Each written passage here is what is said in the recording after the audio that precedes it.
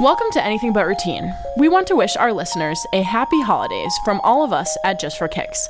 This holiday season, we hope you enjoy a time of joy, peace, and good health. Now, let's get to the podcast.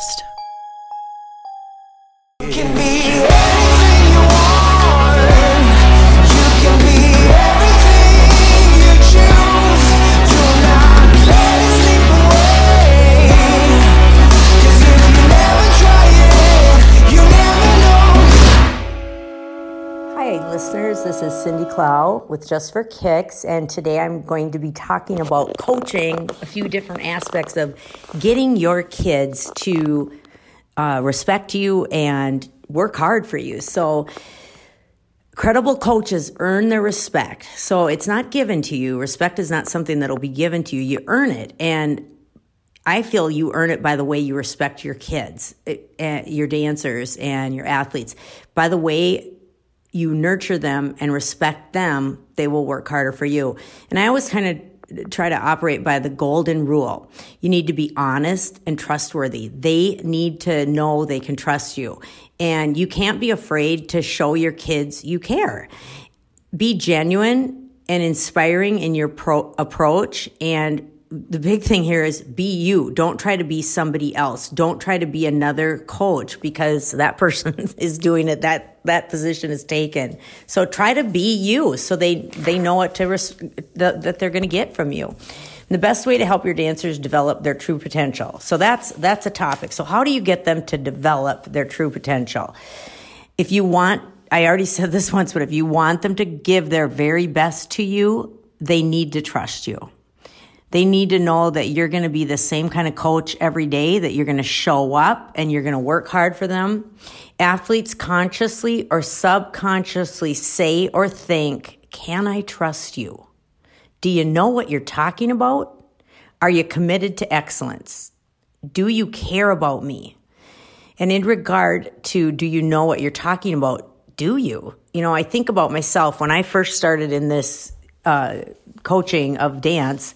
We were primarily kick. And I always say I learned everything ass backwards. I was not ballet trained in the beginning. I was not, I didn't need the technical side because back then it was arms and kicks and palms. It wasn't like it is now. But I had to go back to school. I had to learn. And think about this. Have you upped your game? Are you continually learning? Right now, compared to when I started, there is so much on YouTube and online that you can learn basically anything you want to learn. So you just need to keep raising the bar on what you know, because kids will know if you can take them as far as they can go. I remember I used to be a twirler, and I had a teacher in my hometown, and I got to the point where I was as good as her, which was, I'm not knocking her or anything, but finally I had to go elsewhere, like drive to another town to learn because I needed to keep raising my game. So think of ways that you can learn and go watch another practice. We had a whole team come watch our practice the other day, and it was great. And it worked both ways. It inspired our kids because, I told my assistant coaches we should bring a team in every day to watch because they seemed to care a little more and never stopped working hard because someone was watching them. And I think my kids work pretty hard most of the time. So just ask yourself that question. Can you take your dancers as far as someone else could? And if you cannot, surround yourself by great coaches in the area that you're not great in. Like ballet, for example, we have a ballet teacher, and my daughter is very good at ballet too. And one of my other assistant coaches is phenomenal. So surround yourself by people that balance you. So depending what you're doing, if it's studio or high school coaching, if you're not a tapper, you got to get a great tap teacher in there to teach. Or if you can't do hip hop, you got to get a great hip hop teacher. So just keep asking yourself, can you take your dancers as far as someone else could? And try to be honest with that answer. So next, if you earn their respect, they will give you the most important ingredient they have, which is their hearts. And if you leadership is really not about, this is a quote by Stephen Young from San Francisco 49ers QB. Leadership is really not about leading people. It's about getting people to follow you. And people gravitate towards you can't say, okay, everybody follow me. People gravitate towards natural leaders or leaders who have developed the skill of being worthy of being followed. That's how you get people to follow you. Be worthy of being followed.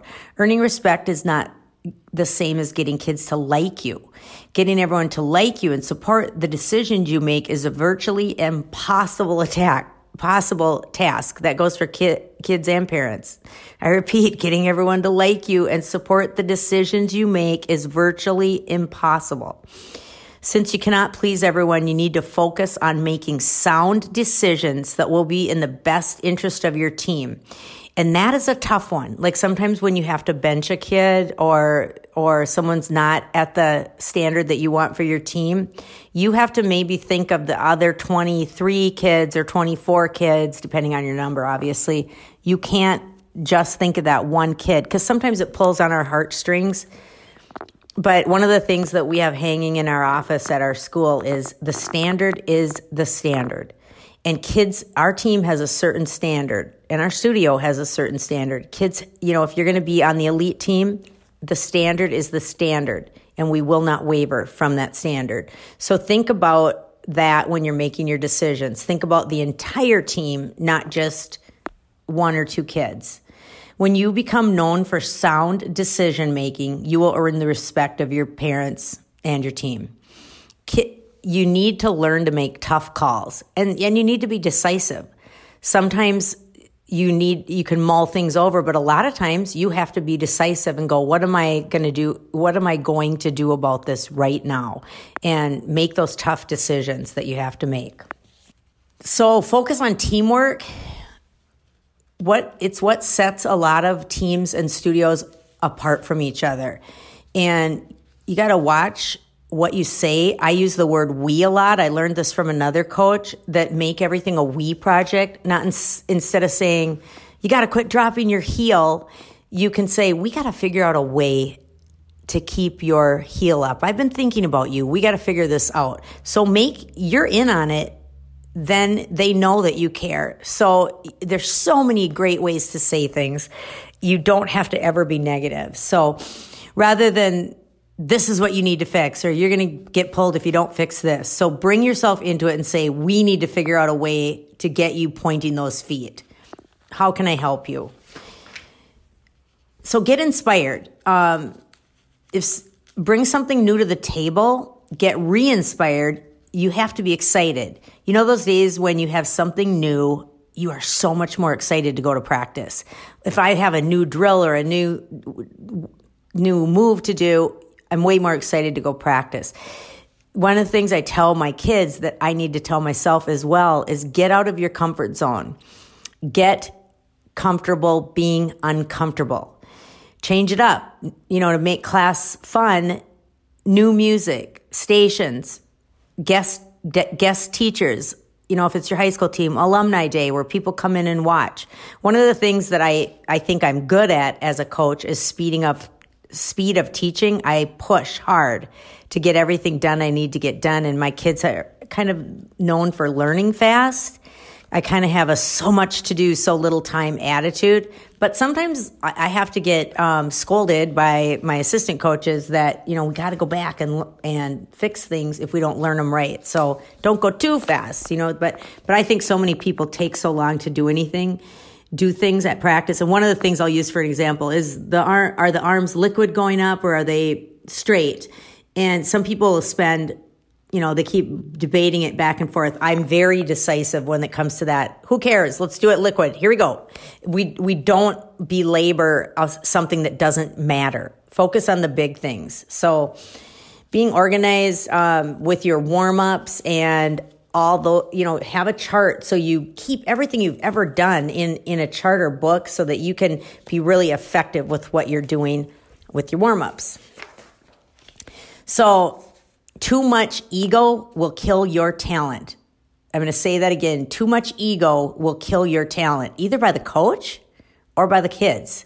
So when you're competing, watch your ego, especially as a coach, watch that, because sometimes, I'm thinking studio right now. We've all had that class where you want to stand up and shout to the crowd, by the way, I do know what I'm doing. but this class is particularly tough, and maybe your C-level class or a class that you just don't have shining stars in it. Let go of your ego and love those kids no matter what they're doing. Don't let your ego show. Love those kids no matter what. And I think a lot of coaches and studio teachers let their ego predict or how they're going to treat the kids. If the kids do really bad and they lose, they go back and punish them and whatnot. You're in on that. If a class doesn't do well, it's on you too. That's another we project. So just think about that. Don't ever blame. So details. The next thing I want to talk about is details. I think that was one of my original things I figured out. Details are your best friend. Expect more than you think your kids can do, and they are going to surprise you. And don't settle. Don't settle for things not being how you want them.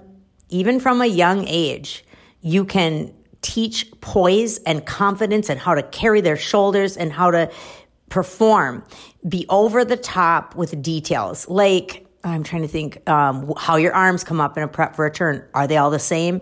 Are they on time? Are they timed? Like, a lot of times I'll watch teams and I'm totally critiquing them. Well, this wasn't together. This wasn't together. That wasn't together. Critique your team. Break it down. Measure by measure. Beat by beat. Where's the head? Where's the arms? Where's everything? So that it is the same. Notice everything and pay attention to everything. So thinking about competing, competition jitters are a real thing. And ask yourself if your classes or teams compete as well as they practice. We just went to our conference meet this week, and I had one of our male dancers. He was kind of having I'm so nervous. And I said, you have nothing to be nervous about because you practice right. And when you get there, you just keep doing what you already did. And we always laugh that our ballet teacher, Carlos, he's Romanian and he's just funny, but he's always like, it's not different the day of the competition. You go to the refrigerator, you open the door, you get the milk out, you pour it in a glass and you drink it. It's not like on competition day, you go, oh my gosh, I have to open the refrigerator. I have to get the carton of milk. No, it's routine. It's how you practice. I feel the kids that are most prepared for their competition are the ones who kill it at practice. They push hard. They're always raising the bar. And, I hear some kids say, well, I can't do facials at practice. I can't perform at practice. I'll do it at the competition. And then I'm like, well, you're not going to be competing for us because we do it at practice because I need to know you're doing it right. That's such a big part of our score. So one of the high school coaches, I got to read this here. She said, quit treating the kids like babies. She wasn't impressed with some of the kids that she watched because they didn't know their routines because the teacher had to sit up front. This was more younger class. But, treat them older and they are going to act older or they're going to know it better. Wean themselves off you in that situation at a competition.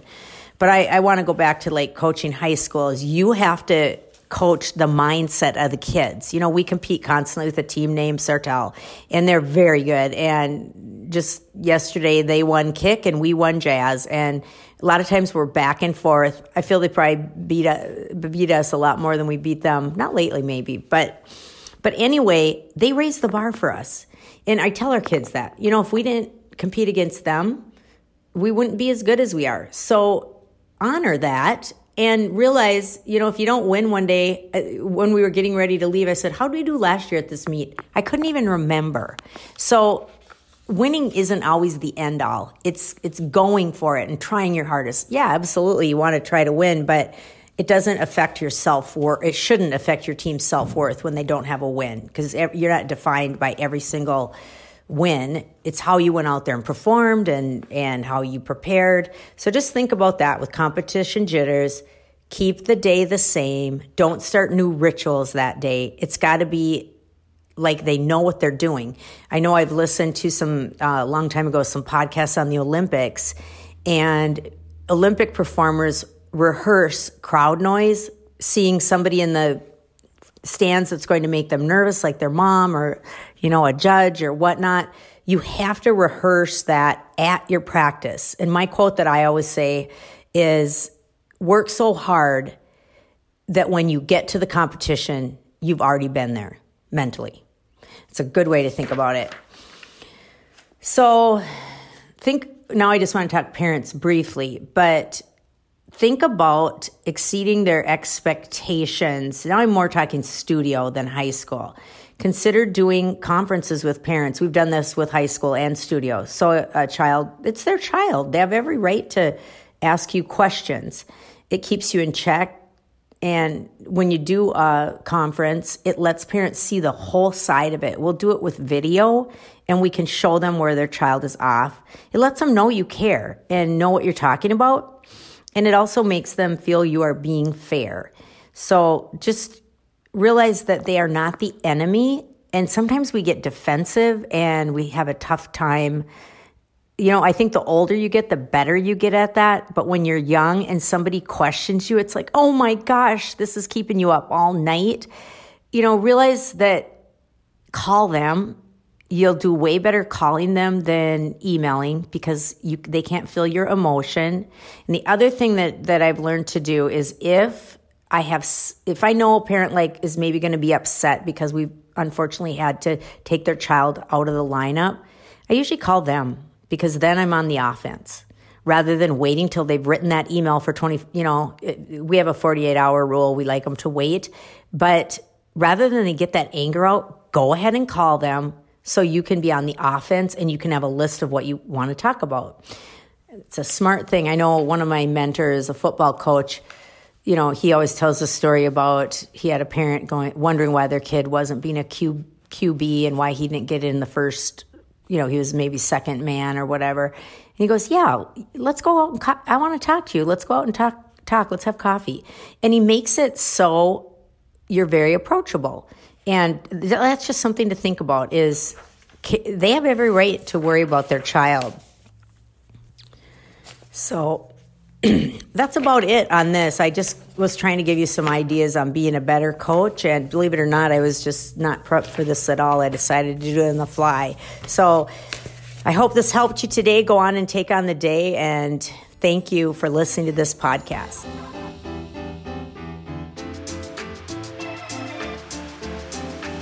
Thank you for listening to Anything But Routine. Happy holidays, and we'll see you next time.